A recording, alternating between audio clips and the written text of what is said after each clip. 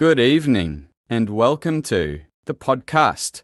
That's right, it's not Mike, it's Steve coming at you live. Don't mind my accent, I just love how JD sounds. I want to thank you all for being here. I really wish I could stay, but I'm a bag of soil. I don't have much to contribute. So let's just get to what you're waiting for. Let's give it up for Mike and JD.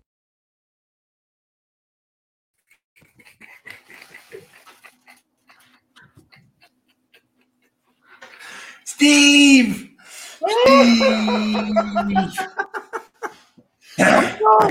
I'm sorry. I was supposed to be way more. Oh man, we're gonna get that. Steve on.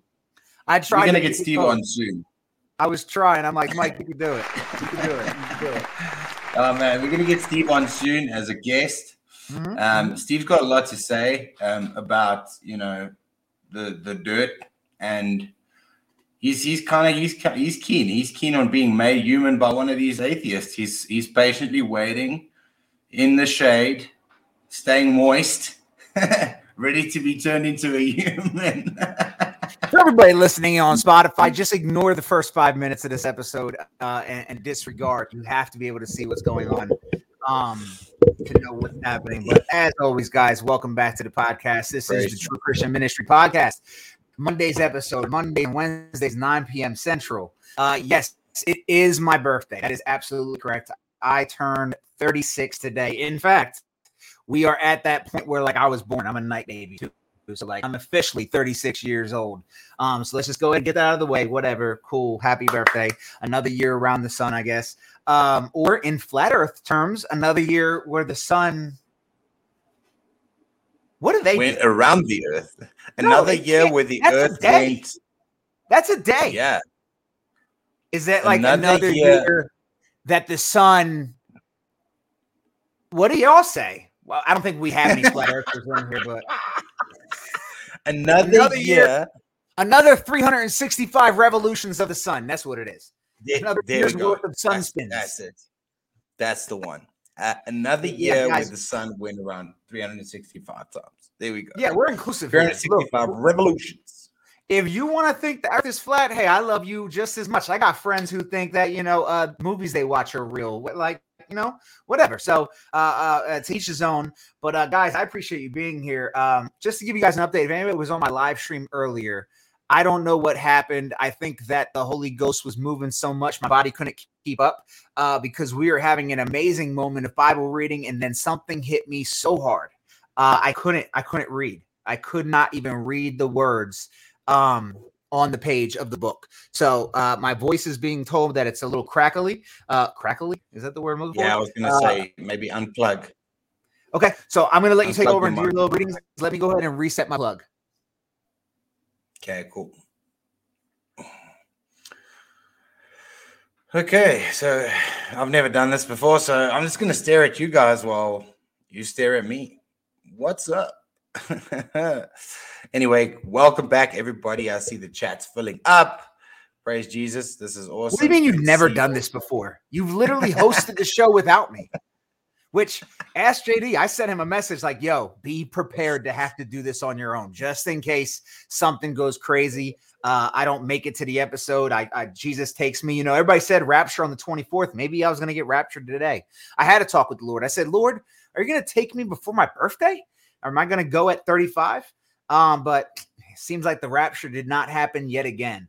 But I should probably say hi to everybody over here for a real quick moment. So what's going on, everybody on TikTok? As always, you get to watch in while we're on the podcast. But if you want to be able to contribute to the show, conversate with us, enjoy the podcast, then got to come over to YouTube.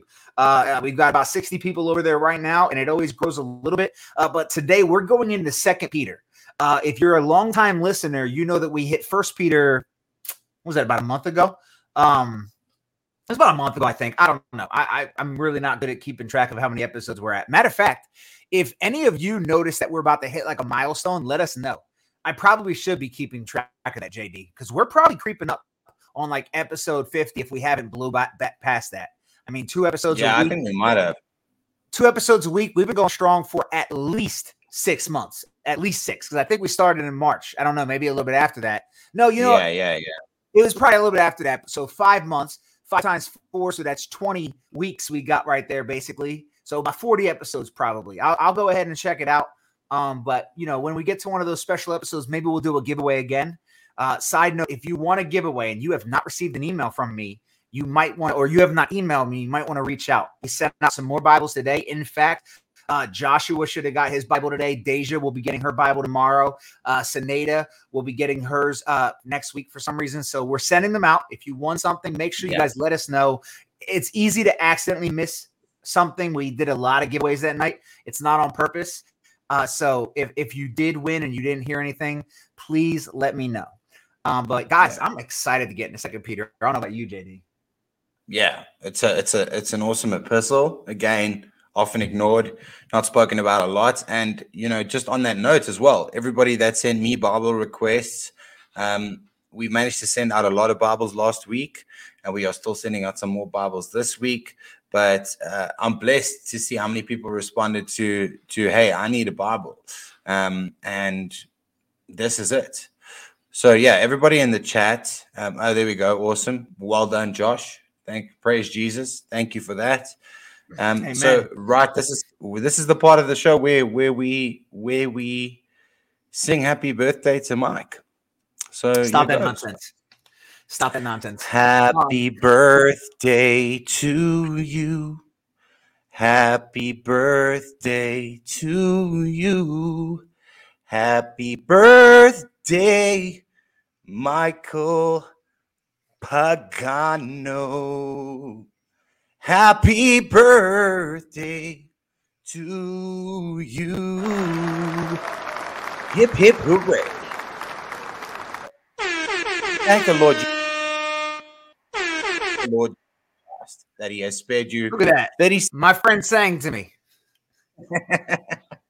But 36 years. Man, praise God. All right. How about an episode? So, guys, let me just give you a fair warning before we get into 2 Peter. 2 Peter is going to have some things in there that might be tough to digest if you're, depending on your how versed you are in the Old Testament, and also just, I don't know, there's some tough stuff, and I'll tell you why you probably don't hear a lot of people talk about it. We're not scared of these accusations. So one of the things about 2 Peter is a lot of people will try to reject it. Not Christians, a lot of non-Christian skeptics that try to, critically look at our Bible and tell us what we should be reading and whatnot. And 2 Peter is one of those ones they try and say wasn't written by Peter. That's what they try to say. Yeah.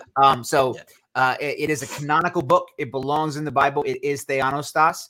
And we reject those critical things. In fact, can I just take a moment to just say something real quick? Because I noticed, you guys know, who I end up going back and forth with on TikTok can vary, right? I feel like I go through seasons. I have a little period with Islam, a little period with, some denomination. And lately it's been with atheists. And the one thing I need to remind you guys, and I want to keep reminding it, is don't let people who know nothing about your faith make you frustrated about it. Like, if I didn't ignore these people, I can understand why some of you do this. Y'all know I have a few of these atheists that have some pretty big channels, but they're like 19-year-old boys, 20-year-old girls who have never, I'm not trying to knock age, right? I'm not an ageist. Is that the word? But at the same time, there's no way you're about to tell me that you who don't care about Christianity at the age of 20, who used to be a Christian until you were 16 and then you realize you don't like it anymore, somehow have been studying it the way that you should be to debate me, right? Their arguments are always, your God is stupid. I can't believe you defend your God. You're so stupid. And then if you tell them, I've noticed that when we use biblical definitions, they'll say that's not what the word means. And they appeal to, modern language. Guys, don't let it drive you crazy. I see people in my comment section. And I'm like, just let them be. They're gonna. Yeah. These people build pages. And I want you all to hear this if you're a content creator. These people build pages off going back and forth with Christians. So every time we entertain that, we are helping them grow their page for what it is that they want. Imagine if we all ignored these skeptics and these deconstructionists and evangelicals. If we ignored everything, they would have nothing to do. Their pages would be just a big echo chamber of them and their atheist friends mocking God. So my advice, let's just start ignoring the hateful, disrespectful atheists. Yeah, exactly. And eventually they run themselves into cul-de-sacs anyway. This is a given, because the atheist worldview, I'm going to say this again and again and again, the atheist worldview is lunacy. Everything is permissible. There is no reason to complain. You could do what you want to do when you want to do it. There are no consequences. There are no moral absolutes. And they are forever in the middle of the ocean paddling, but they've got no paddle. And kind of reminds me of that, that 8 Mile battle, They're just down the creek without a paddle. They've got nothing. And they think they've got something. It cracked me up when they try to hold a moral high ground on us because God killed his enemies in the past, but yet don't want to admit that while you sit here, you're acting like you care about morality, you think it's okay to abort your children. Yeah. We're not going to talk about that, are we? We're not going to bring that up. And one of the funniest things always is you say, you're going to go ask the atheist, do you expect me to be truthful with you in my answers? And they will say yes. And then you can flip it right back and ask them why they desire you to be truthful. Because the reality is they grab at anything. I will say this, though. This is our first time seeing each other since last week. Don't know about you guys, but I absolutely loved last Wednesday's episode. If you have not listened to that yet, if you're listening right now on Spotify, if you're watching on YouTube, if you're watching live or later, go back and watch last week's Wednesday episode. It's titled God and Science. It was a good one. It was a great one. We had Voice of Reason on here. It was amazing. I don't know what more to say about it. Really enjoyed that episode, and I do look forward to having him back here to do more of that. Like we said, the science talk and the things that he's strong with. Maybe once in a while to come update us on what's going on, especially with him sharing that news about the science community really getting tossed on its head. I would rather him come share that information as it progresses, rather than me trying to decipher it as we look at it. Do we want the KJV up with the ESV? Yeah, you can. Either or. Doesn't really matter. Whatever goes. But we want to lead these guys to the truth. We need the KJV, because if not, we're just talking about corrupted Bibles. So, You went there. This is what birthdays do. How long do I have to deal with hearing about my birthday? Okay. If you are new here, let's go ahead and cover a couple things, just because it's still cracking. Oh, man. Badly. Yeah.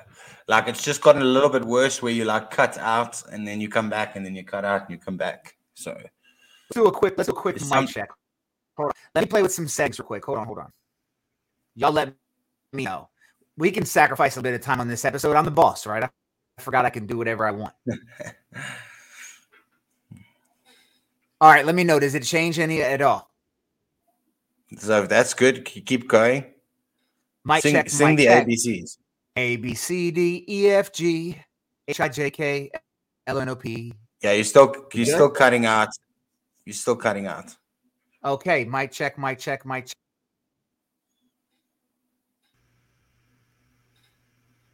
Dead. Nothing. Ha. What about now? That's better. How better? Like much better, but now I've got an echo. Yeah.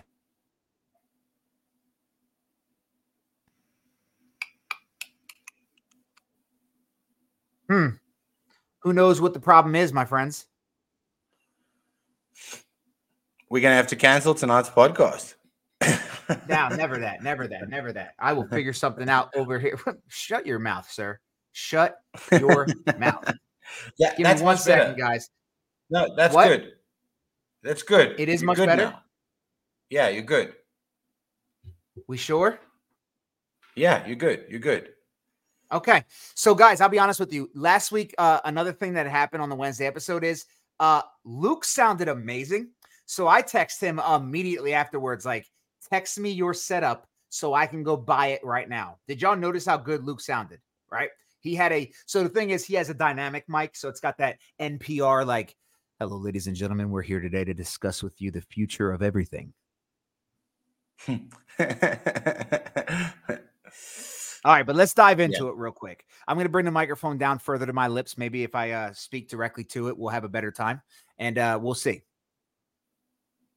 So the letter of 2 Peter, I just want to start the letter, and then I'll let you take over, JD, because the very first verse is one that I love, because I think this is a big reason why people don't like this letter. Peter says, Simon Peter, a servant and apostle of Jesus Christ, to those who have obtained a faith of equal standing with ours by the righteousness of our God and Savior, Jesus Christ. Maybe we didn't hear that again. I'm going to even open up it in Greek.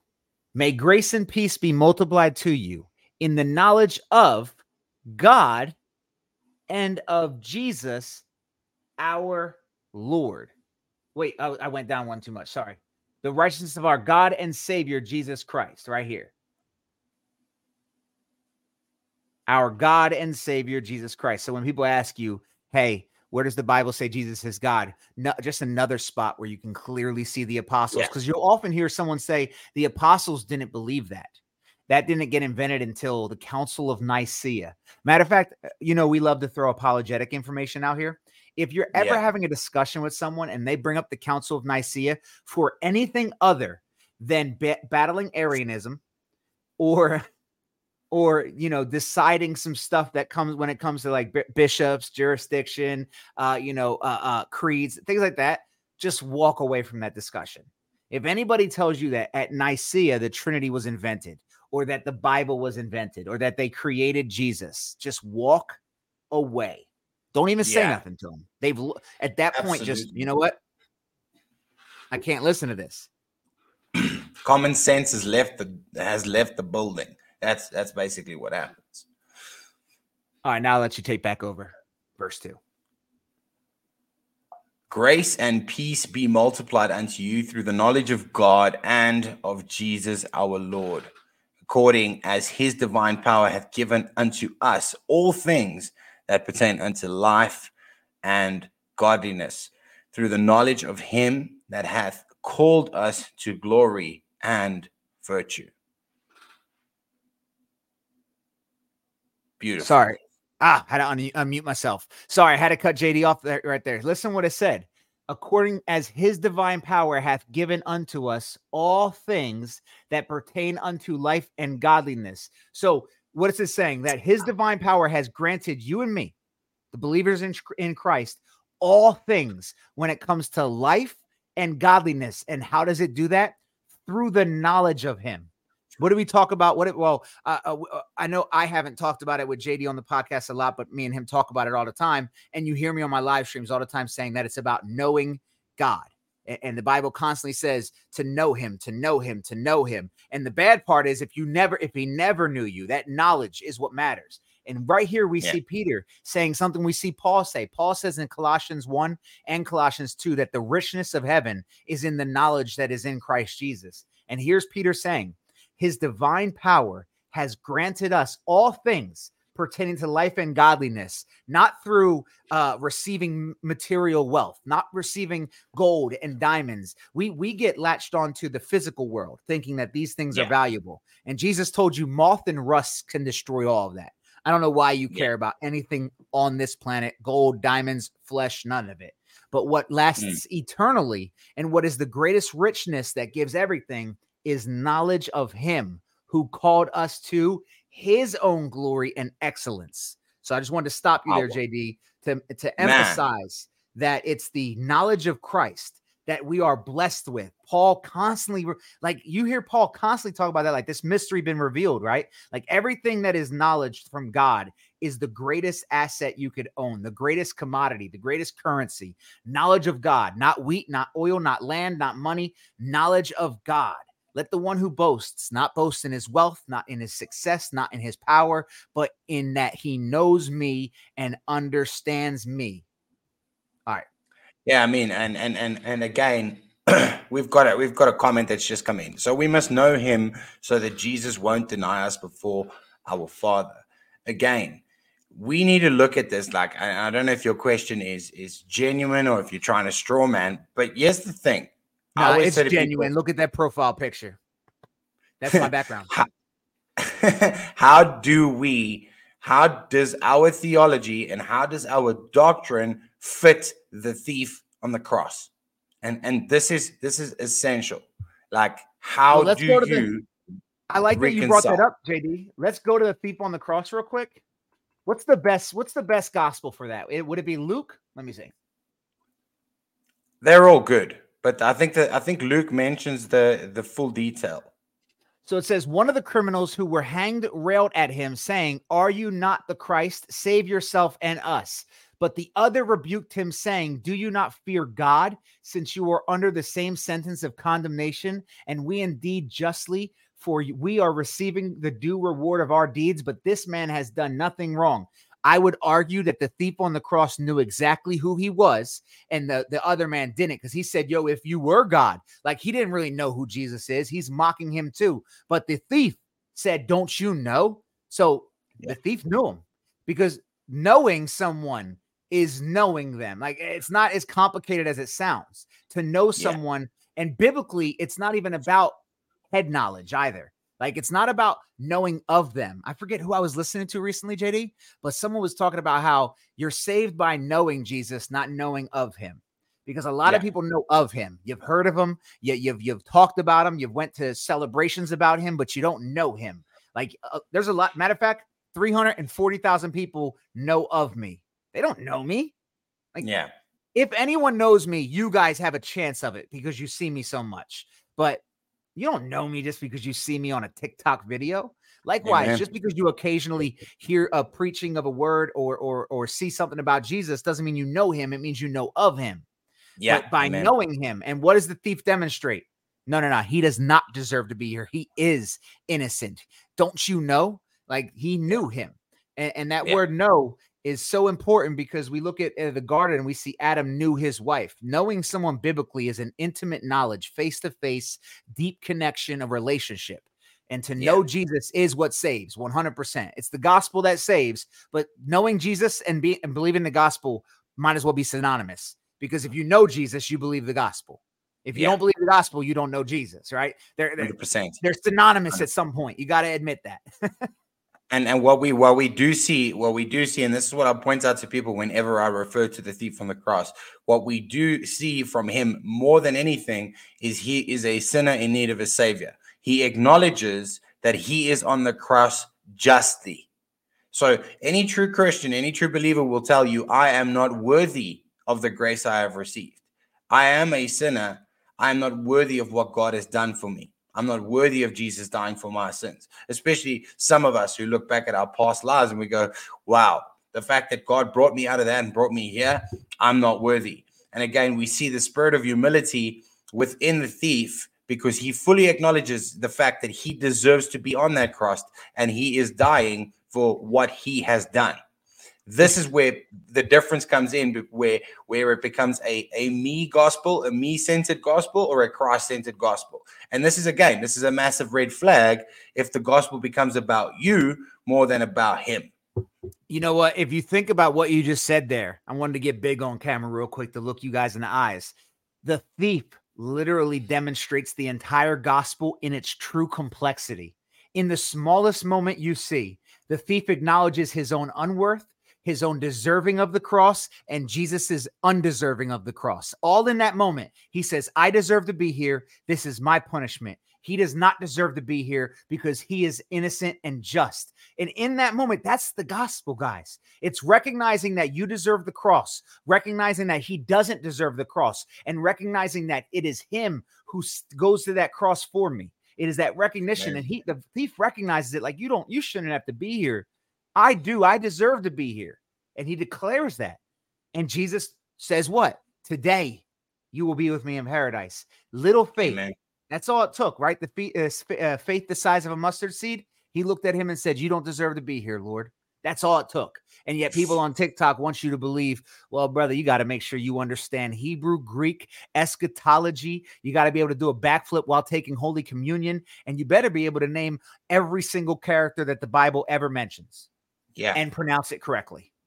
Yeah, and walk backwards through the Bible and recite the whole book of Revelation. And if you haven't done this, and you haven't done this, and if you haven't done this, but you need to do this, and then you can pull out your banjo with some of these Christians, and then you need to this is not the gospel. JD, The gospel. If you got Man, to the gates and Peter was at the gate like, hey, yo, you need to read all the genealogies from Genesis without making one mistake to get in. Yeah. Think you could do it? Yeah. You could do it? I could. I'd rap it again. Check it out. Yeah. You could read it off a page, but you couldn't quote it off the back of your mind. What do you mean? I know every name in the Bible. What are you talking about? Bro, you want to challenge me? See, birthdays puffeth up. Non-birthdays bring charity. All right, check it out. Let's start with Adam, Eve, Cain, Abel. Didn't keep going? Dang. I wanted it to keep going. Did you turn it off on me? Did you know I was going that route? Look, ma, no hands.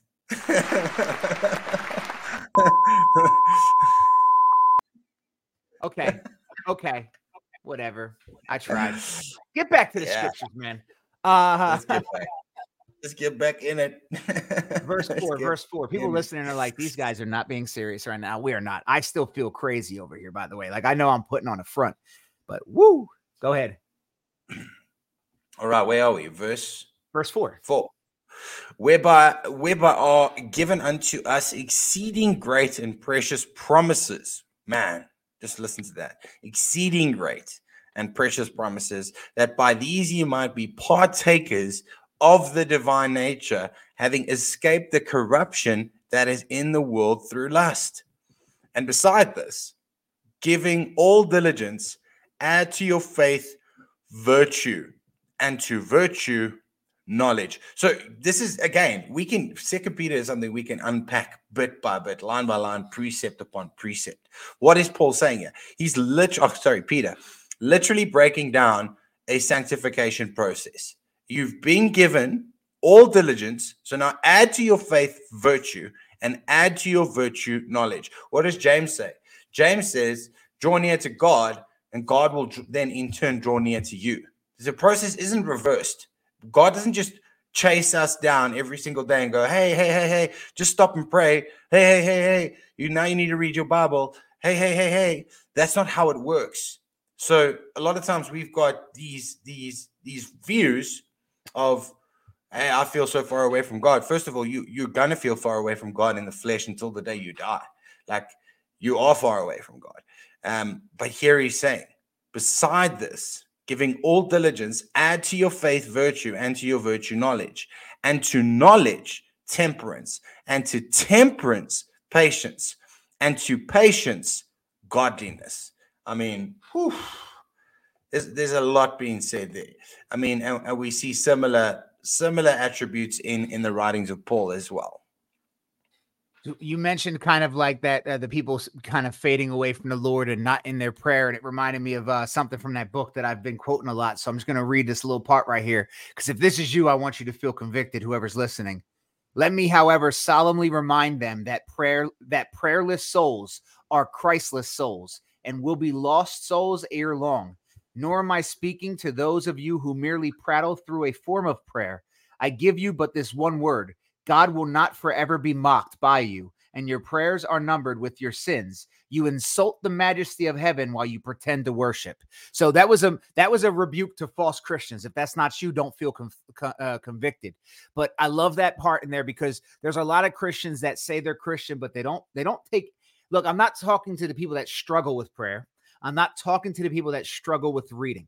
I'm talking to people that do not pray, not forget to, not fail to, not struggle, do not pray. And the people that when they do pray, it is only because they feel like they have to, and they have no intention to actually reach the Lord. They just want to say these words. He said, God will not be mocked forever by your false worship. And I mean, that's a deep cut. Like, I know that we look at the Lord as who he is, love, and Jesus is loving. I get it. Sometimes we try to turn Jesus too much into our buddy and forget that he's Lord Jesus.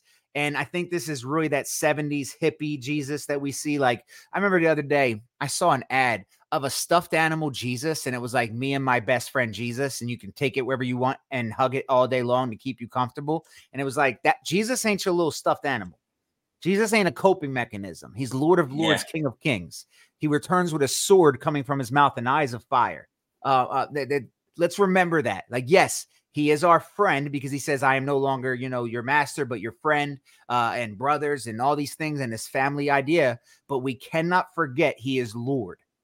He is Lord. Let's just remember that. So therefore, Amen. It's not like buddy, like, yeah, no, he's good. I don't really got to pray to him. Like, he will not be mocked. He is God of the universe. And just want to remind people of that, because there's always one or two that don't really take it serious and they don't even see it. I'll have a conversation with them, JD, and I'm like, how often do you pray? Like, I just struggle with it, so I don't really do it. You mean you don't try? Yeah. Like, I get it if you said I try and I feel weird and I give up, but you don't try? There's two Charles Spurgeon quotes when it comes to prayer that I really love, and the first one, Charles Spurgeon says, as well as you can expect a tree to grow without air and water, so you can expect your faith to grow without prayer. And the other one that he loves to quote is, you are before the Lord, so let your words be few, but let your heart be fervent. And this just goes back to what we see in the scriptures. Do not pray, just don't like vain repetition of this and that and saying many words and big words, and God knows your heart. So let your words be few, but let your heart be fervent. And when you go into the secret place to pray, or wherever you are and you are praying, let your words be few, but let your heart be fervent, because God sees the condition of your heart. So whatever it is that you need him to be there, his grace to be sufficient for, that's what he already knows. And this is why the scripture says he already knows what we are going to ask before we ask. And again, this is to increase what has already been given. We're growing. Yes, sir. We should actually do an episode on prayer soon. And just discussing prayer, the different ways to do prayer, different types of prayer, because I see people that talk about like their prayer all day long, right? So yes, there's casual prayer, but I'm a firm believer that we should all give the Lord at least one formal prayer a day, right? And I do it too. I'm walking around talking to the Lord all day in my head.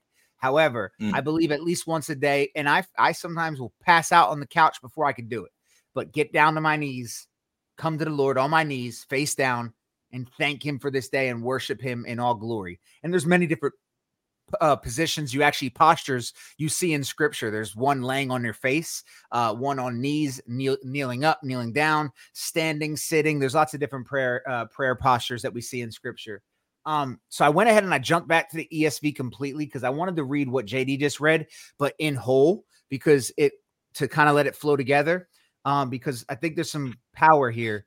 I'll be so right verse back. 3, his divine power has granted to us all things that pertain to life and godliness. So his divine power, my Lord and Savior, Jesus Christ, has given me something. And what has it given me? Access to everything pertaining to life and godliness. Let me ask you guys, is there anything that exists that is not encompassed in life and godliness? And if you can think of something that does, it probably has no value. It probably means nothing, because I can't think of anything that matters outside of life and godliness. So therefore, we have access to everything. And then it says, how do we have that? Through the knowledge of him who called us to his own glory and excellence. Let me see what this cross-reference popping up here. So it has 1 Thessalonians. Okay, so just more of who calls you. So actually, I like this cross-reference. So it says that who called us to his own glory, and then it points to 1 Thessalonians where it says we exhorted each one of you and encouraged you and charged you to walk in a manner worthy of God who calls you into his kingdom and glory. 2 Thessalonians, to this he called you through our gospel so that you may obtain the glory of our Lord. 2 Timothy, who saved us and called us to a holy calling. 1 Peter, and after you have suffered a little while, the God of all grace who has called you to his eternal glory. So with these cross references, let's make something real clear. God calling is not something that just Peter talks about. Because, there's some people out there that believe that the Jews and the Gentiles have two different messages. Well, I just gave you 3 Paul quotes and 2 Peter quotes saying the same thing. And this is one of those things that a lot of people get uncomfortable with. And I expect to lose followers every time I talk about this topic, mainly because I refuse to fall into these little childish arguments. As Paul said, when I was a child, I spoke like children do, but now I'm an adult and I speak now as a man, I speak like men do. The Bible talks about God calling us an election, and we're about to get into that. Here's what JD and I stand on, and I'm sure JD will agree with what I'm about to say because we've said it before. We affirm whatever God says in the Word of God. Period. If we don't understand it, we don't try and change God's word. We try to change our thoughts, maybe. If we don't understand it, we don't try to change God's word. We change the way we approach God's word. If we don't understand it, we don't change God's word. We change our attitude towards it. Because there's some people out there that get so offended when you say the word election that they'll literally cut fellowship with people because you're reading the Bible.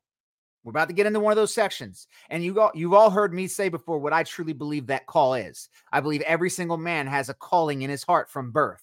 And throughout his life, through his rejection of it, he pushes away that calling and the Lord stops calling, or he accepts that calling. Therefore, God does call everyone. And at the same time, man has a choice, right? That's what I believe. That's what I see in scripture. But I just want to point that out that we're about to get into this area, and JD and I aren't going to run from these words. We know these words exist, and we're not scared of these words. We're willing to say it's a mystery.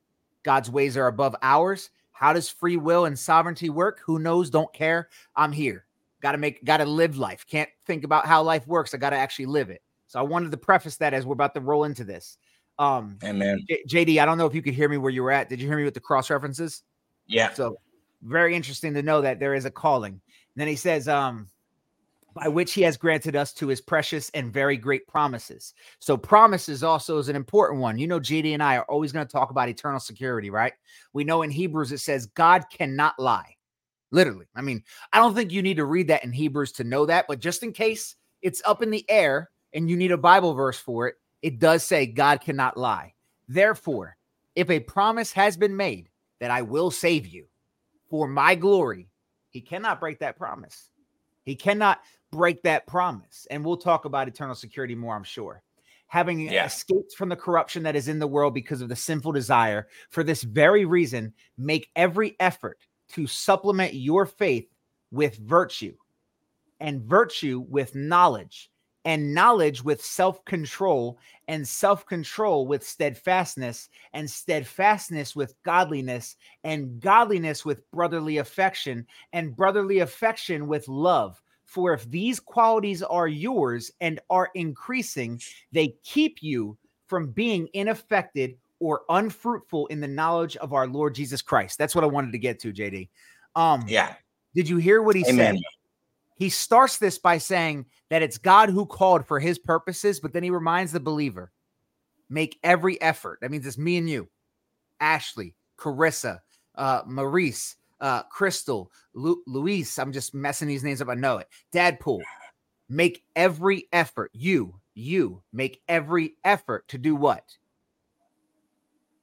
Supplement your faith with virtue, knowledge, self-control, steadfastness, godliness, brotherly affection, and love. Why? Because they will keep you from being ineffective. What does James say? If you tell someone go in peace and be well, but you don't help them, what good is that? It is ineffective. John says the same thing. You have the things of this world, but your brother is in need and you don't help him. How does God's love abide in you? You are ineffective. And as people in Christ, I don't know about you, I don't want to be ineffective. Mike, are you saying you got to work for your salvation? No, I'm saying I don't want to be a lazy Christian. I don't want to be ineffective. Sorry, JD. I know I went on a rant there. Yeah. And that is so true. And if we go look at Galatians chapter 5, and we see how Paul describes the fruit of the Spirit and those who walk according to the Spirit, again, what Peter is saying here is not a far way off from what Paul is saying there. That if we walk according to the Spirit, the following fruit will be evidence. You were there. You just a little bit down. There we go. And there he says it. But the fruit of the Spirit is love, joy, peace, long-suffering, gentleness, goodness, faith, meekness, temperance. Against such there is no law, and they that are Christ's have crucified the flesh with the affections and the lusts. Look at this. A lot of people like to leave this part off. They that are Christ have crucified the flesh with the affections and the lust. Again, you as the Christian have crucified the flesh. And if we now live in the Spirit, let us also walk in the Spirit. Notice what he says there. If you live in the Spirit, let us walk in the Spirit. Let us not be desirous of vainglory, provoking one another and envying one another. Again, let us. So you see how beautifully the apostles of Christ speak in harmony, the same message. It's so beautiful, man. And this is what I was talking about. Last night I made a video for the young Christians, and I said, stop trying to study like JD and I if you haven't yet read the entire Bible. And I don't mean you have to read from front to back perfectly, but my point is, when you only jump into places, then you can get little snippets and think that you can build doctrine off that. You know how you end up thinking that the apostles taught anything differently? By doing that, by pieceworking your doctrine together. But when you read it all and you take, I'm going to say it again, I say it all the time, tota scriptura. We take all of Scripture in its totality. When you do that, when you don't just look at the destinations of each character, but watch the journeys they take, you begin to see how this all intertwines, how they're all teaching the same thing, but they might word things differently. Paul teaches more about works than any of the apostles, mainly because we have the majority of his writings. But like when people act like Paul doesn't, I mean, my favorite verse is what? 2 Timothy, where he says, cleanse yourself. And it's like a list of things for you to do. It's Paul. I mean, he just read Paul saying, do this. Romans 12, about outdoing one another with honor. Paul is constantly telling us that we have to walk this way. And I think here's the problem, JD. A lot of people misunderstand what the Bible is to start with. So they think every verse in the Bible is a command from God to be saved. And what they don't realize is what Paul is doing is the same thing JD and I are doing. Ready for this? Brothers in Christ, Paul is addressing his fellow believers to encourage them for their race, encourage them for their journey. Would JD and I, even though we believe in faith alone, why would JD and I not encourage you to be better tomorrow? Why would JD and I not encourage you to live better tomorrow? We're not saying do it or else you're not saved, because we're not talking to unsaved people. He's sending letters to people who has heard him preach already, and he's encouraging them to run the race, to share the gospel, to live up to what we're called for. Every verse in the Bible is not how to be saved. In fact, majority of the Bible is not for how to be saved. The majority of the Bible is for the saved person. If you really want to be legit, like honest here. Yeah. Amen. Where's the air? The Bible is not the guide to salvation. The Bible is a guide to faith. Yeah. Exactly. And salvation comes by hearing. Guys, I want to get to all my sisters that love to take notes. I know Kira and Selena and Mel. Here's how you look at it, right? You got faith. Write down the word faith on your page. Write down the word faith on your page. And then at the F, we write forsaking all. Forsaking all, I trust him. Faith. Forsaking all, I trust him. That is like that's a t-shirt. But I mean, this is what we see. Faith is forsaking all, I trust him. And this is again what these apostles are doing. As Mike has already said. Now, Mike and I are like-minded when it comes to salvation. We are like-minded when it comes to the doctrines of soteriology. We've said that time and time again. But he will use completely different analogies to get to the same point as I will. And here's exactly what does that mean, that he's preaching a different message to me? No, it doesn't at all. And this is sometimes what happens. People will take Peter is more direct, James is more cutthroat. He's summarizing what Paul says in 13 epistles in one letter. And he's like, this is it. And Paul is also saying the same thing. James is known as James the Just, and he's a bishop, right? So he's not here to play games with his believers. He's writing to people that are spread out away from home churches, away from big communities, saying, hey, while you're out there, walk like this, do this. This is what people fail to realize. James was not written for people to get saved. It's not. It's written for people that are out in the world who already believe, reminding them how to walk. And this is honestly, like I said, most of the epistles are being written to either believers or they're being written to places where there's both. And we see two different groups being addressed. Same thing with like the book of the letter of Hebrews. The letter of Hebrews has two audiences, and it's as clear as day. He's talking to believers, and he's also talking to Jews. So I know that we're jumping all over, but again, we tell you guys all the time, we just want to give you information so that you can study better. And this is a part of hermeneutics. As I've mentioned before, the word hermeneutics is the way in which you study the Bible or the way in which you interpret the Bible. And proper hermeneutics will help you to read the scripture differently. And hermeneutics basically is understanding what you're reading and what you're looking for. All right. We were at where were we at? I read down to for whoever lacks the qualities is so nope, not there.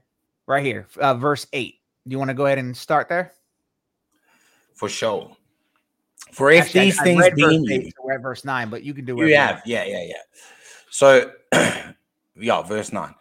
But he that lacketh these things is blind and cannot see afar off, and hath forgotten that he was purged from his old sins. Again, if we fall into pride, we will become blind. If you lose all sense of humility, and again, how do we summarize humility? Go back for the previous 4 verses. And then verse 10, he says, wherefore, the rather, brethren, give diligence to make your calling and election sure. For if ye do these things, ye shall never fail. And again, he's speaking to the sanctification of the Christian. The sanctification of the Well, actually, I wanted to add too. You notice how he doesn't say anything about that person losing salvation. Go back. What did he say? That this type of walk makes you ineffective. So what is that Christian failing at? Delivering the news. Because look what the next verse here says in when we get down to verse 11, which I don't know if we actually got there, but just to point at it. For in this way, there will be richly provided for you an entrance into the eternal kingdom. Richly provided to you an entrance to the eternal kingdom. Again, we're talking about these people that aren't walking. Again, Peter said ineffective, not unsaved, ineffective. And what was that? There was another word he said. Oh, ineffective or unfruitful. Yeah. That's all. Exactly. Amen. Verse 12. Oh, am I? Yes. Verse verse did 11. You read verse 10? Give diligence to make you. Yeah, exactly. Well, I have. Let me also add something there as well. I was talking about this earlier. Give diligence to make your calling and election sure. What do I see when I hear that? Don't just rest your faith on the fact that someone told you you're saved or that you were at church and said amen. I said this on my live stream earlier. This is the most important question you can ask yourself. This is why I'm always telling you guys to read 1 John. Because 1 John was written so that you can have that confidence in your salvation. Now, Peter is saying to have that, to confirm your calling and election. Same thing, right? So again, this is that word that people are scared of. If you are saved, you're elected, whether you like it or not. Like, again, how does that work? I don't know. I'm not God. Yeah. I can't tell you how God works. Fullness. But he's saying to confirm your election. And what does 1 John do? It tells you how to confirm that the Spirit is in you. And if you're one of those Christians that says, no, I don't need to look, I don't need to check myself, that tells me maybe you're scared of what you might find. Because if you truly believe that this is the most important thing ever, if you really, really, really believe that there's a heaven and hell and that knowing Jesus is salvation and it's the most important thing ever, why would you not take it serious enough to evaluate yourself? Because that's what gets me in trouble with some people. I mean, I've had people get upset with me because I tell them to check their own fruits. And they say, you're a fruit inspector and you're trying to make people have doubts. Yes, I am trying to. Ready? Go ahead and screen record this. Anybody watching, let me make this very clear. I'm going to get big screen on you. My goal is to make people question their faith. I want you to have doubts for a moment, because if you don't, you're never going to grow. And I promise you, if you've never questioned your faith, I absolutely question your faith, because there's no way you came to faith and you had it all locked in perfect on day one. I ain't met that guy yet. Only Jesus. Jesus is the only one that had a solid doctrine from birth. Other than that, you all have had some muddy doctrine at some point. I'm trying to think. What's one of my worst doctrines? Go ahead. I'm going to think of something. Oh, go ahead. I mean, this is the thing that like I say so often to young Christians. And this is where I walk in grace, man. I walk in grace because I see some people that are caught up in some doctrine, and I'm like, I was there. And when you try and correct them, and they're like, no, but this, but that, I walk away. I don't argue. I don't go back and forth. I don't go toe to toe, because I once was there. And here's the thing. I was still saved. Jesus still had me. I was still walking in grace. I just had some muddy doctrine. And at the end of the day, we who are older or have been in the faith longer, when you look at a young person that is tripped up, this is the only advice you can give them. You have to be prepared to be wrong. You have to be prepared to deconstruct from certain things that you have been taught that could have been wrong. And if you can't, if you are so set in your ways, that's why you find people that have been in the faith for 10 years and they're still on milk, because they are unable to progress. And I've seen this with so many people. You are unable to progress unless you humble yourself before the foot of the cross. If you are humble approaching scripture, you will see scripture. If you are prideful, trying to knock someone else down or use scripture as a hammer to prove your point, you are not going to win. You're not going. The intent of look at Solomon. You know why God gave Solomon wisdom? It wasn't just because he asked for it. Why did he ask? He asked so that he could properly lead his people. He didn't ask so that he could tote it around and be like, I'm the wisest dude ever. Backhand. No, that's not why he asked. If you're only going into I said this about money. If you only open the Bible to find ways to save money, your God is money. Like, you only open the Bible up for money. You don't open up the Bible for any other things, but, oh man, I need to make sure I don't give my money to this person, or I need to find out something for my money and this and that. Like, bro, your God is money. If you only open up the Bible for some type of blessing, your God is blessings. It's not God. If you're not opening up the Bible because you want to get to know him, just like questions, people say, so wait, you can't question God? No. You can ask God questions if you want to know him better. That's not the same as questioning God. And I don't think atheists understand this. When we tell them you can't question God, they're like, you mean God doesn't want us to know more? No. There's a difference between trying to worship him better and saying, Lord, I want to know you better so I can worship you better. And then there's, who do you think you are, God? That's not the same thing. It's not. One is intent to worship. The other is intent to literally attack God. Mind-blowing. But the intent of why. There's people out there that study their Bible every day. Why? So that they can own people in debates. That's why. Yeah. I promise you that God knows what he's doing. They will be blind on purpose. Matter of fact, didn't we just read something about how they'll be blind? I think I saw it right here. Where was it at? Oh, amen, whoever lacks these qualities is so nearsighted that he is blind. They're looking for something that's near to them, an attack, a way to beat somebody, a way to debate people, and it's causing them to be blind. And they have forgotten that he was cleansed from his former sins. So this person gets so lost in their pride, and we see them online all the time. We see those Christians online all the time that forget you were a broken sinner in need of mercy, and now you're showing so much pride to people. It's mind-blowing. Holy crap, I just realized we spent an hour in the first 10 verses. I mean, but this is exactly why when you go line upon line, I think it's Isaiah 28, where he talks about line upon line, precept upon precept. And this is basically what we're doing. And I'm just going to answer this question to Danny. Absolutely. Christians doubt. Mark and I doubt. There are days we're like, man, am I even saved? Like, what? Like, what? Like there are JD. Don't let him pull me into that pile. I never doubt. I'm pulling him in. He absolutely doubts. He absolutely every single day. And let me just make it clear. I'm not doubting God or salvation.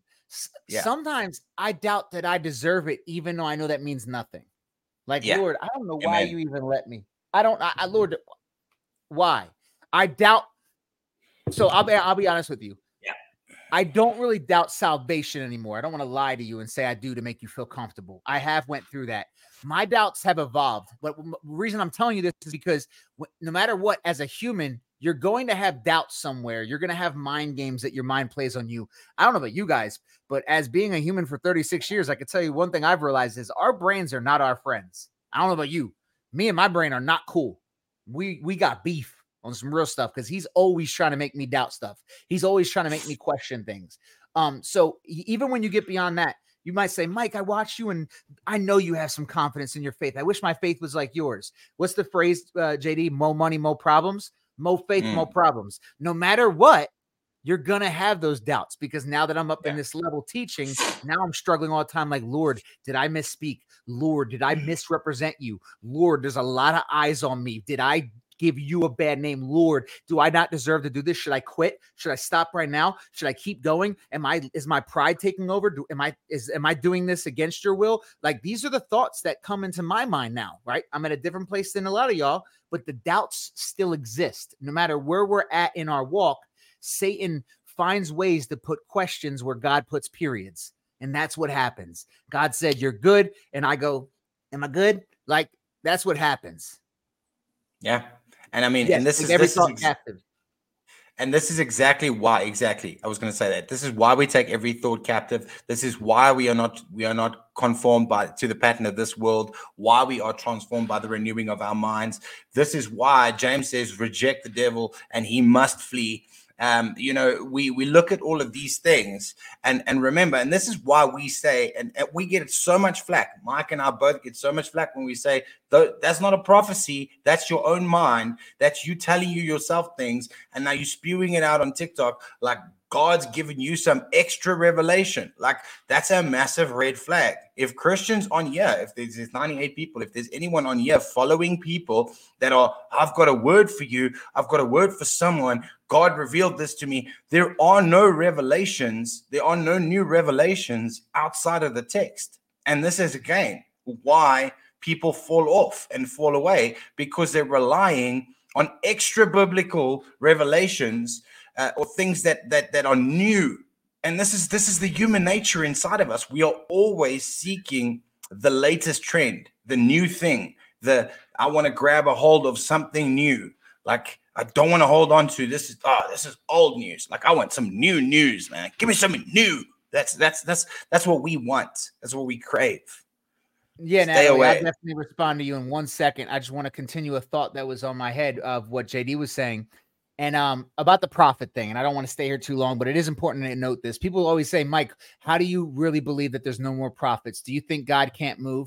It's not that I don't think God can move. It's just that he has made it clear he has no need for them. And on top of that, I want you to ask yourself, if it's true that there are prophets out here, then you have to say, okay, how do we know which one of the thousands are prophets? Because all these thousands of people are contradicting each other, completely have different doctrines. Like, you start opening up a dirty, muddy slide, right? And God's not the God of confusion. So just stick to the word of God. Now, to what Natalie said, do you guys have any words on being like mad at God? I can't even believe I'm saying it because I'd like to think I know how little my size compared to God, but can't help but feeling it. You're not alone. I mean, read the scriptures. You see people in the scriptures contending with God, arguing with God. David gives God commands. Now, granted, God obviously probably looks at him like, shut up. But you see David saying stuff like, do not hide your face from me, Lord. Not, please don't hide your face from me, Lord. Not, please, Lord, if it be your will, come here. No, David's like, Lord, do not hide your face from me. Save me. Come to me, right? And I'm not giving you permission, but I'm saying, and I've said this before, God is a big boy. God's got his big boy pants on. He knows how to deal with humans, and he knows what a temper tantrum is. Just like if my son comes in here mad at me, I know it's not real anger. He's emotionally invested in something, and he's upset. Your God knows that you're a child. compared to him, you're the sperm cell. I mean, that's how little you are to him. Not even. You're less than that. You're the cell of that cell. So Yeah. it's okay to be a human like that. If you want my permission, here it is. It's okay to be human, because that's what it is. You're not different than any other human. Now, if you get mad at God and you have that argument with God, then you need to say sorry. In fact, I finally had my first one recently.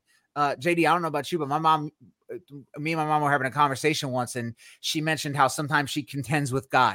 And I was like, I never contend with God. I don't know how people do that. Like, I can't. And ironically, right after that, like a week after that, I had a bad day, family, marriage, life, ministry, all of it. And I got on my knees in tears and I yelled at God for the first time ever. And I regretted it. I said, I'm sorry, Lord. But it actually was a healing moment, right? Like, Yeah. It felt like it was real communication because I was so emotionally invested in it. And I'm not saying that to make you guys, again, feel comfortable, but I'm saying it so you know you're not alone. We have those moments. We do. We have those moments.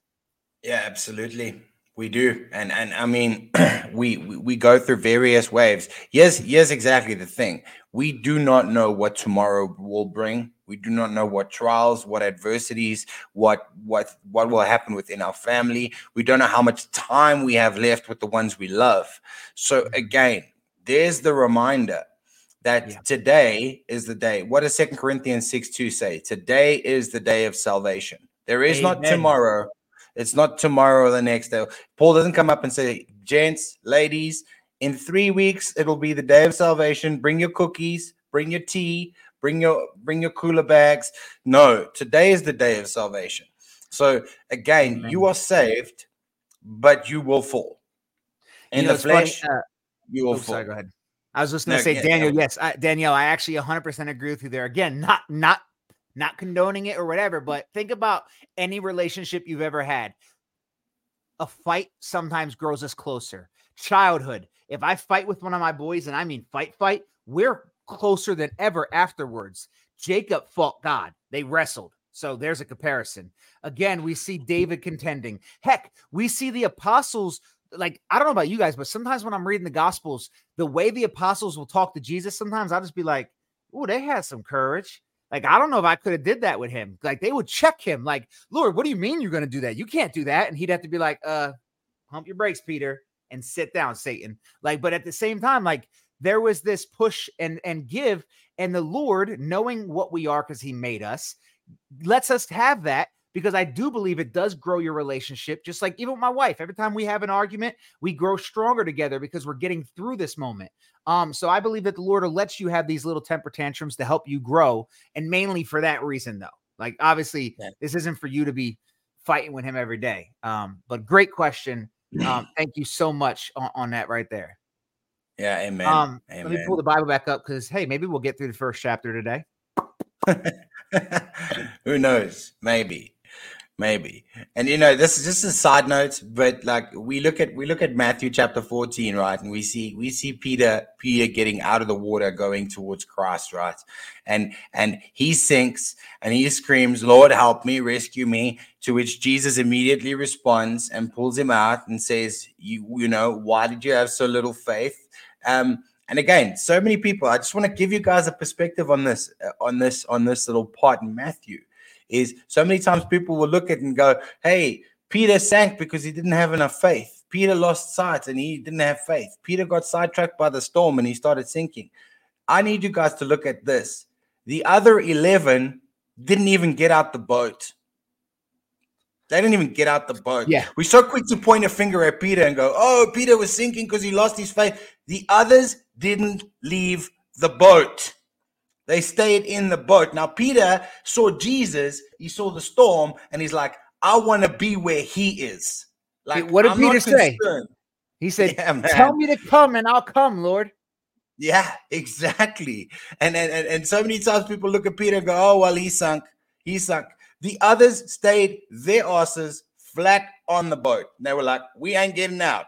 We not moving. We in the boat, baby. Like, he was like, I want to come to you. Sorry, I dropped the I dropped the A little- word. My bad. I love you all, so forgive me for dropping that. They stayed there, bums. This is Grow I just want to bring that point Grow up. up, JD. Seriously, we have families that watch this show. But no, okay. You know, since we talk about arguing with God, there is one thing that I don't want any of you to ever do, because I will literally fly to your home and strangle you. And I'm being honest.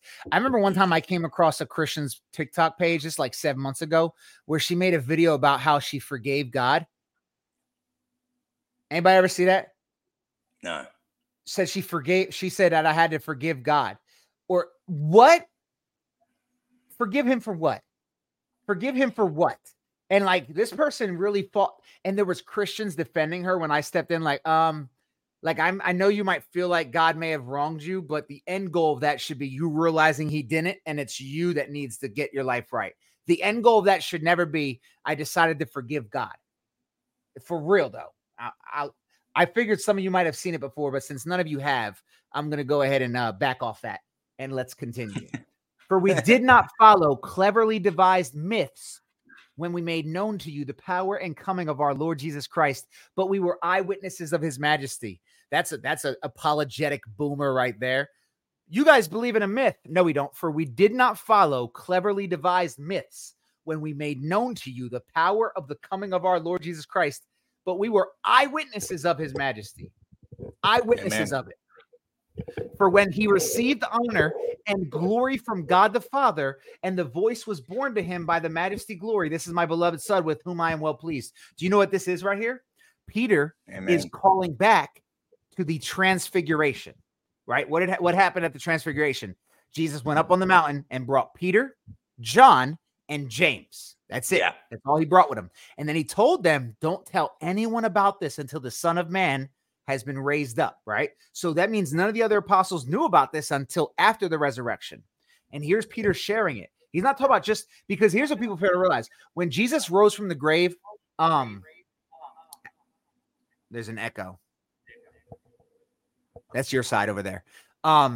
When Jesus rose from the grave, he wasn't in his glory yet, right? He was in a different body. But what does Jesus say? He has to go to the Father. He has to ascend to the Father to receive his glory, right? So they didn't really see him in the glory like James, John, and Peter did. The only people that have truly seen him in his true glory, I made a video about this earlier, when Jesus says, there are some of you that will not taste death until you see the Son of Man in all his glory, or in his kingdom. And that is John saw it in Patmos and on the mountain, and then James and Peter as well. And here's Peter describing it. He said, when he received honor and glory from God the Father, and then the voice was borne to him by the majestic glory. So he heard the Father say, this is my beloved Son, with whom I am well pleased. And then he says, we ourselves heard this very voice born from heaven, for we were with him on the holy mountain. And we have the prophetic word more fully confirmed, to which you will do well to pay attention, as to a lamp shining in a dark place until the day dawns and the morning star rises in your heart. Oof. Yeah. Hold on. Hold on.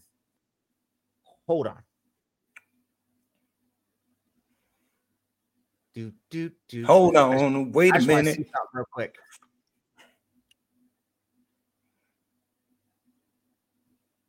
Give me this word right here, please. There we go.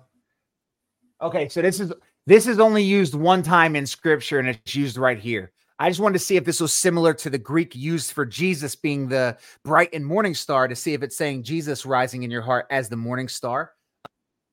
But this is interesting because actually, no, it says down here, Hallel Bel Shakar, also rendered bright morning star.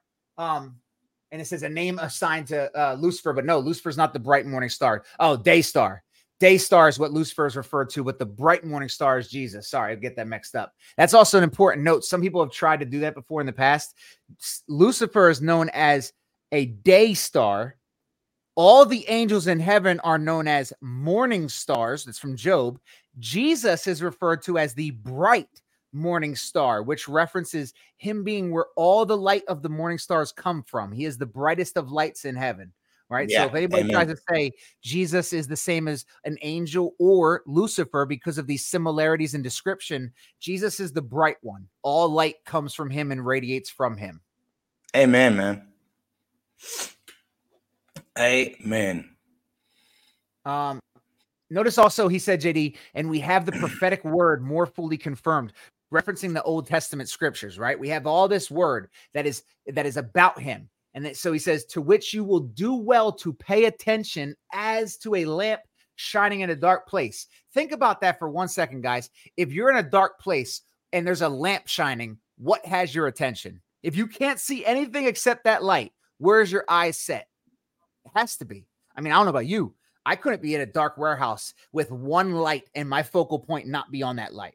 And Peter's telling you the prophetic word, which is the scripture, you should do well. You will do well to pay attention to as if it was a lamp shining in a dark place. So that means your only eyes should be on this. Your eyes should be on this and focusing. And then it says, knowing this, first of all, that no prophecy of scripture comes from someone's own interpretation.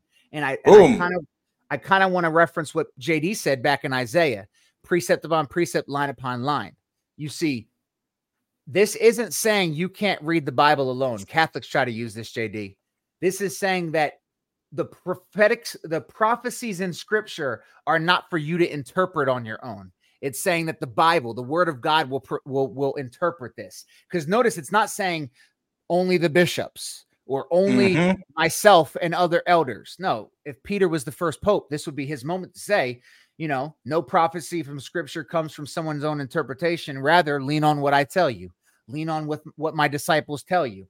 Focus on what my disciples will tell you. No. He says, for no prophecy was ever produced by the will of man, but men spoke from God as they were carried along by the Holy Spirit. So the Holy Spirit gives prophecy. Therefore, the Holy Spirit interprets prophecy. Boom. That's it. It's just like that. It's just like that. I had to try and go quick, JD, because I wanted to make it to chapter 2 before we end. And I know we're moving slow today.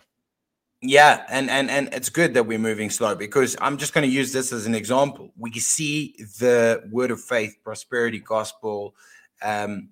We see them butcher the text where they'll take probably one of the most common scriptures is Jeremiah 29:11, where it says, can you go to Jeremiah 29 quickly?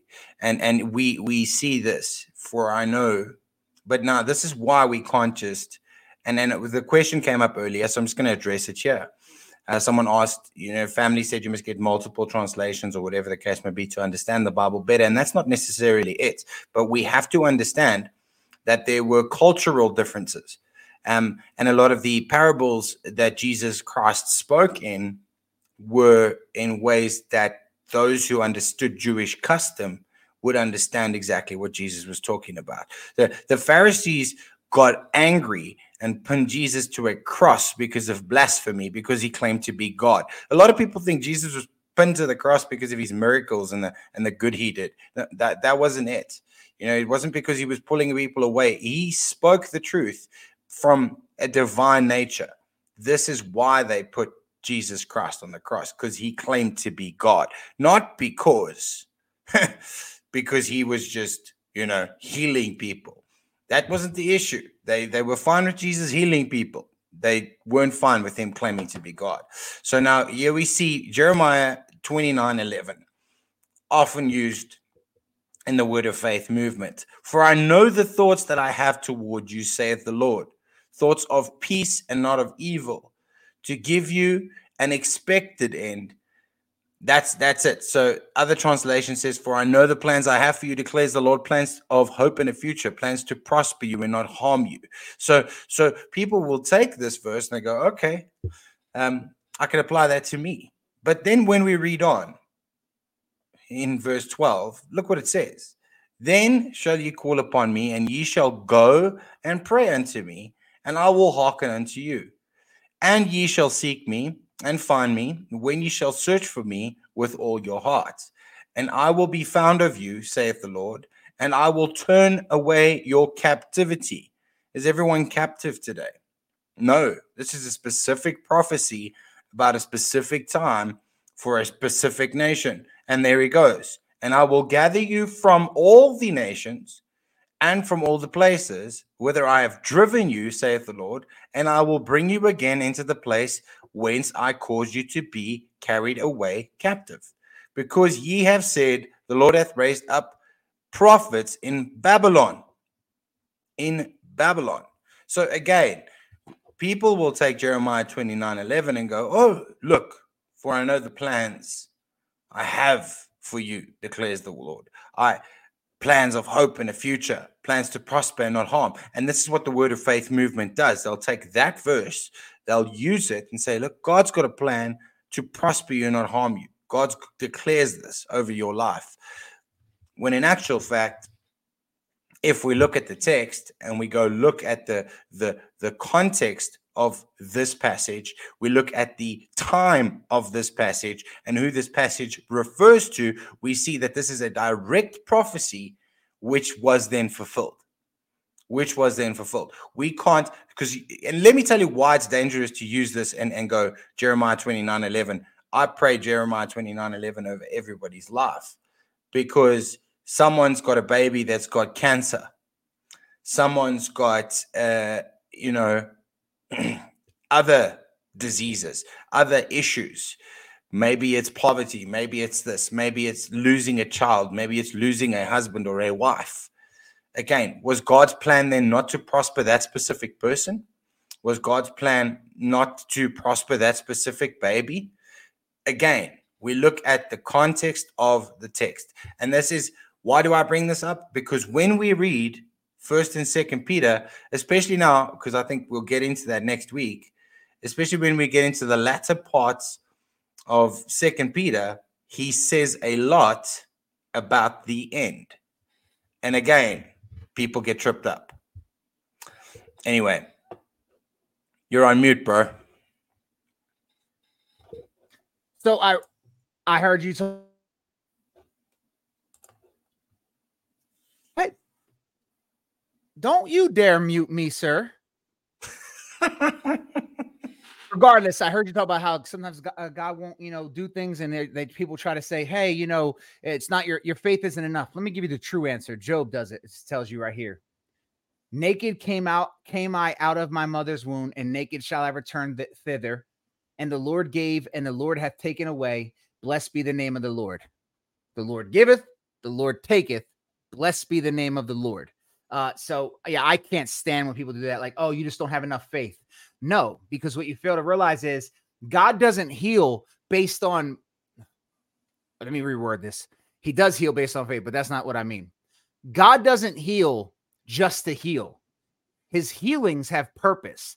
Every time there's a healing or a miracle, it's so that people see it and come to the gospel, because he's not worried about doing temporal works. He's trying to do some spiritual healing. Even when in the gospel, when we see Jesus heal someone physically, what's the first thing he does? He gives them spiritual healing. Go and sin no more, for your faith is strong, and blessed are you, and come to me. And he tells these people these things so that they can understand that there's more to it than just being forgiven of your sins and getting healed right here, but there's an eternal and spiritual healing that I offer you. Same thing goes with with today in modern society. God's not going to heal me because my back hurts and no one would find out about it except maybe one person. However, in the presence of others, is it possible for God to do something because he's bringing others to him? 100%. Is JD frozen, or is he just sitting still exactly like that? No, it's just Melissa keeps quoting orthotomeo, 2 Timothy 2:15, Strong's 3718. And she's like, this is the last time I'm going to say it. Rightly dividing the word of truth, correctly handling the word of God. 3718. Orthotomeo is the. You know how hard it is to find a word in Strong's? In case y'all have never seen it, this is what a Strong's looks like. See, that looks like a telephone book.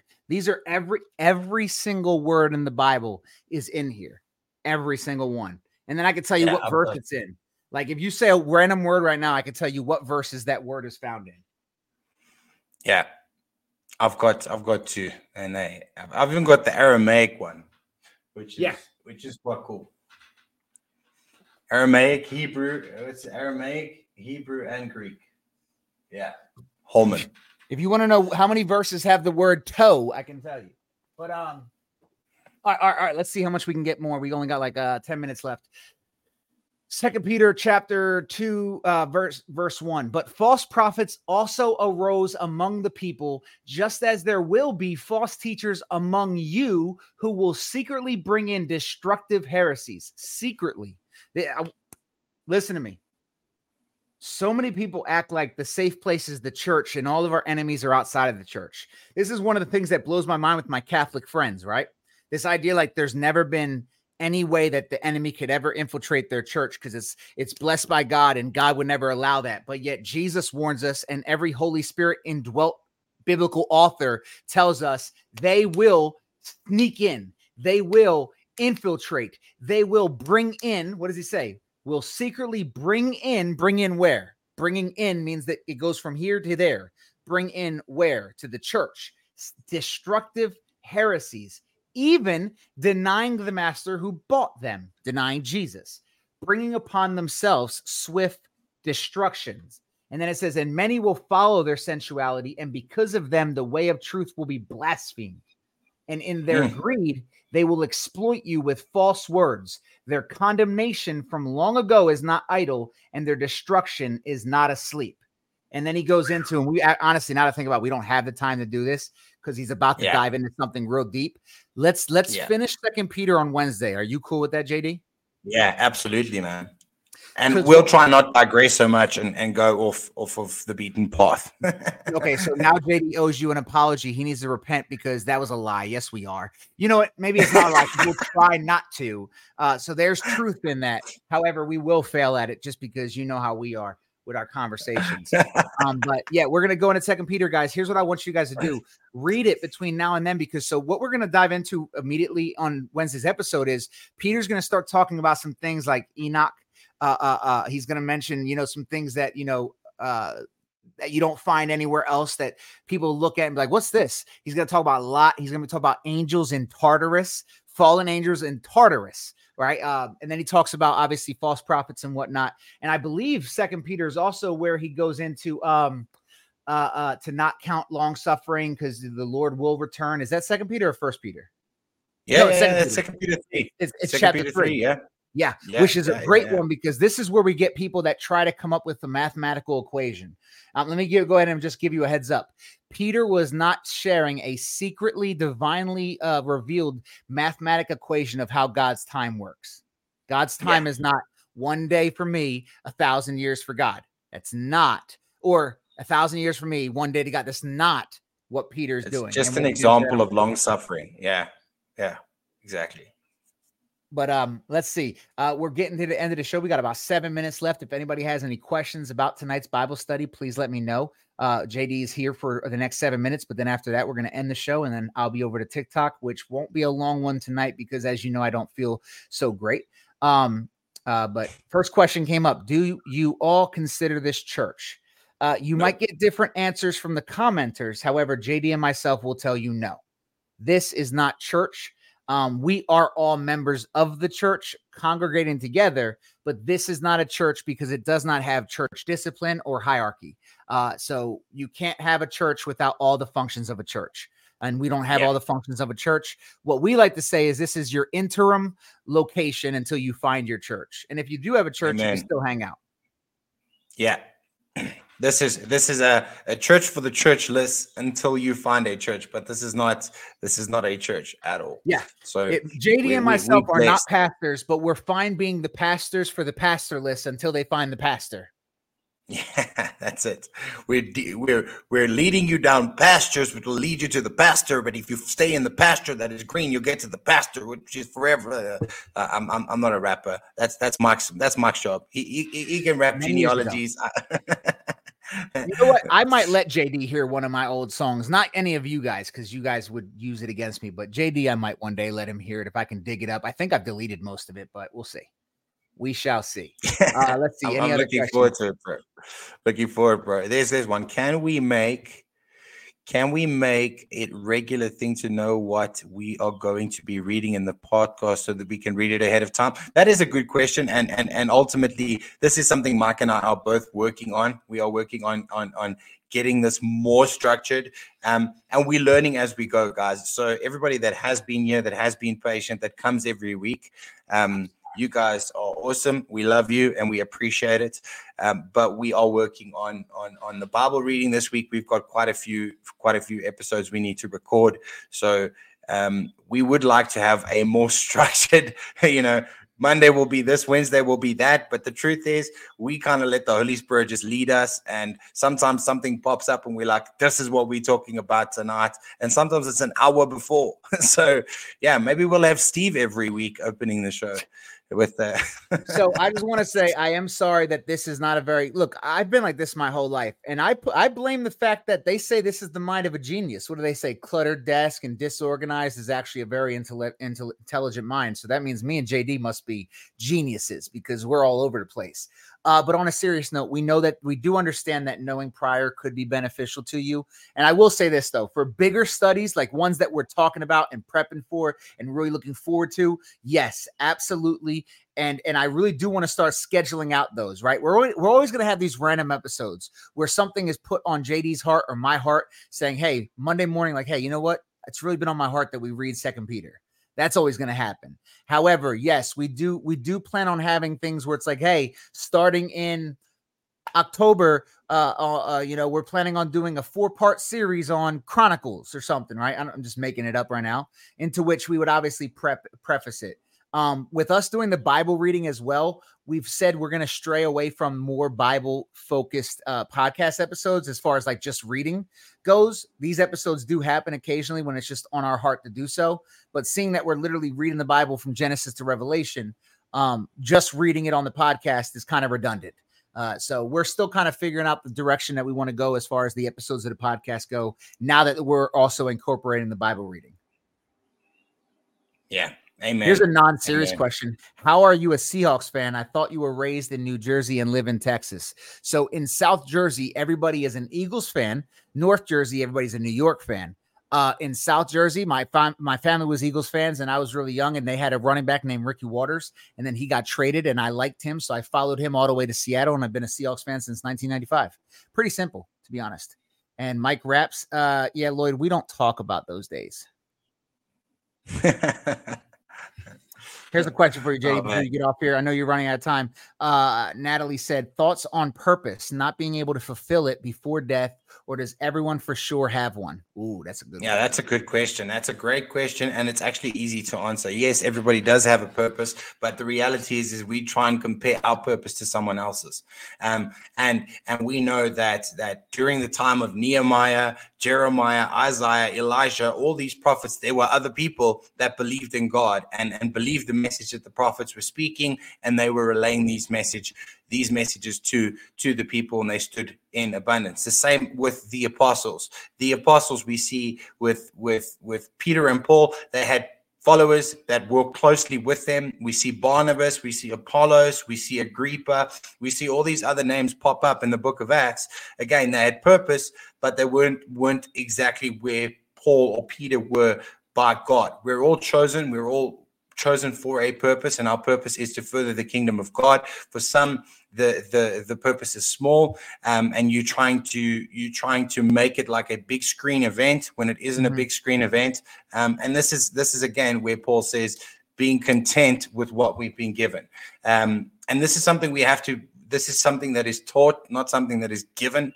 We have to teach ourselves to be content wherever we are at in life. Where you are at is exactly where God has placed you. And I said this in a couple weeks ago in a podcast.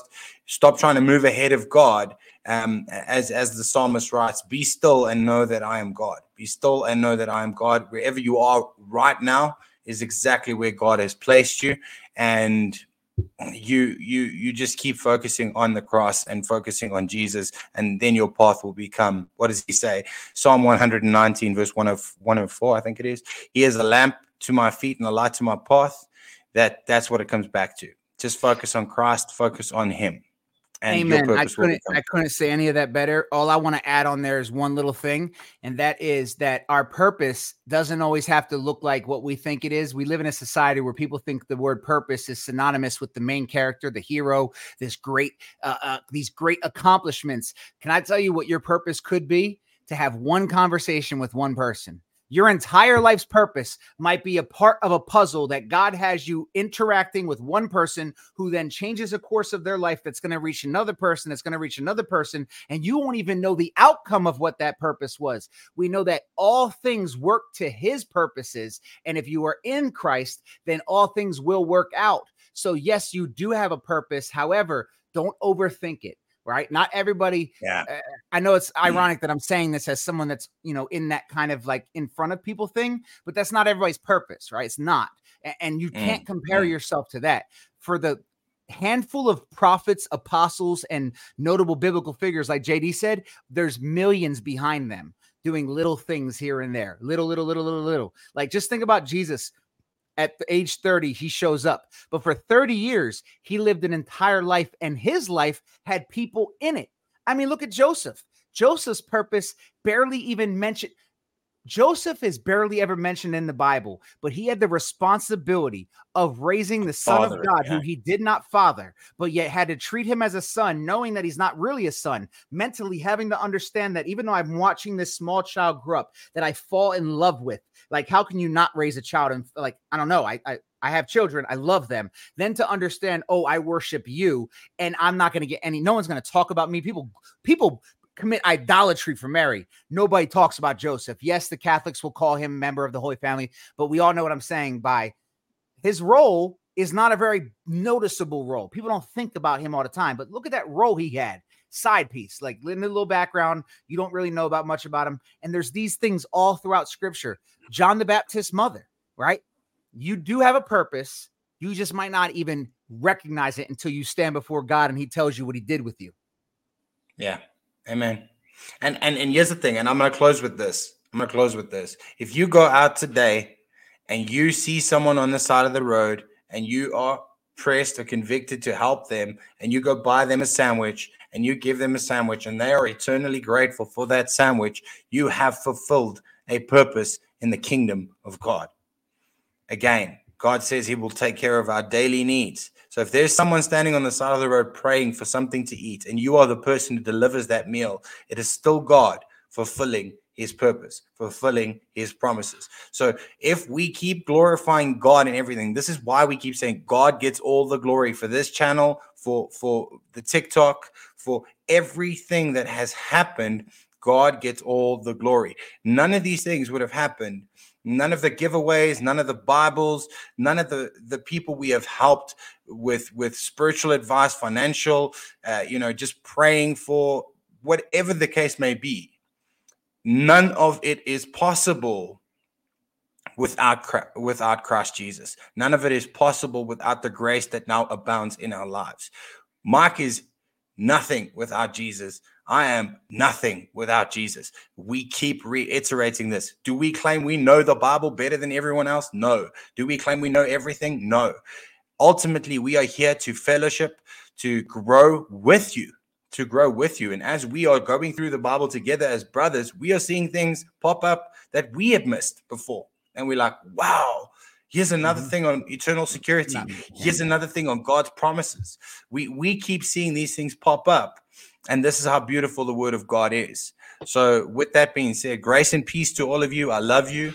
Remember to like and subscribe. Remember to stick around TikTok and ask Mike some more questions. Keep him busy. Brother, I'll see you later for the reading for sure.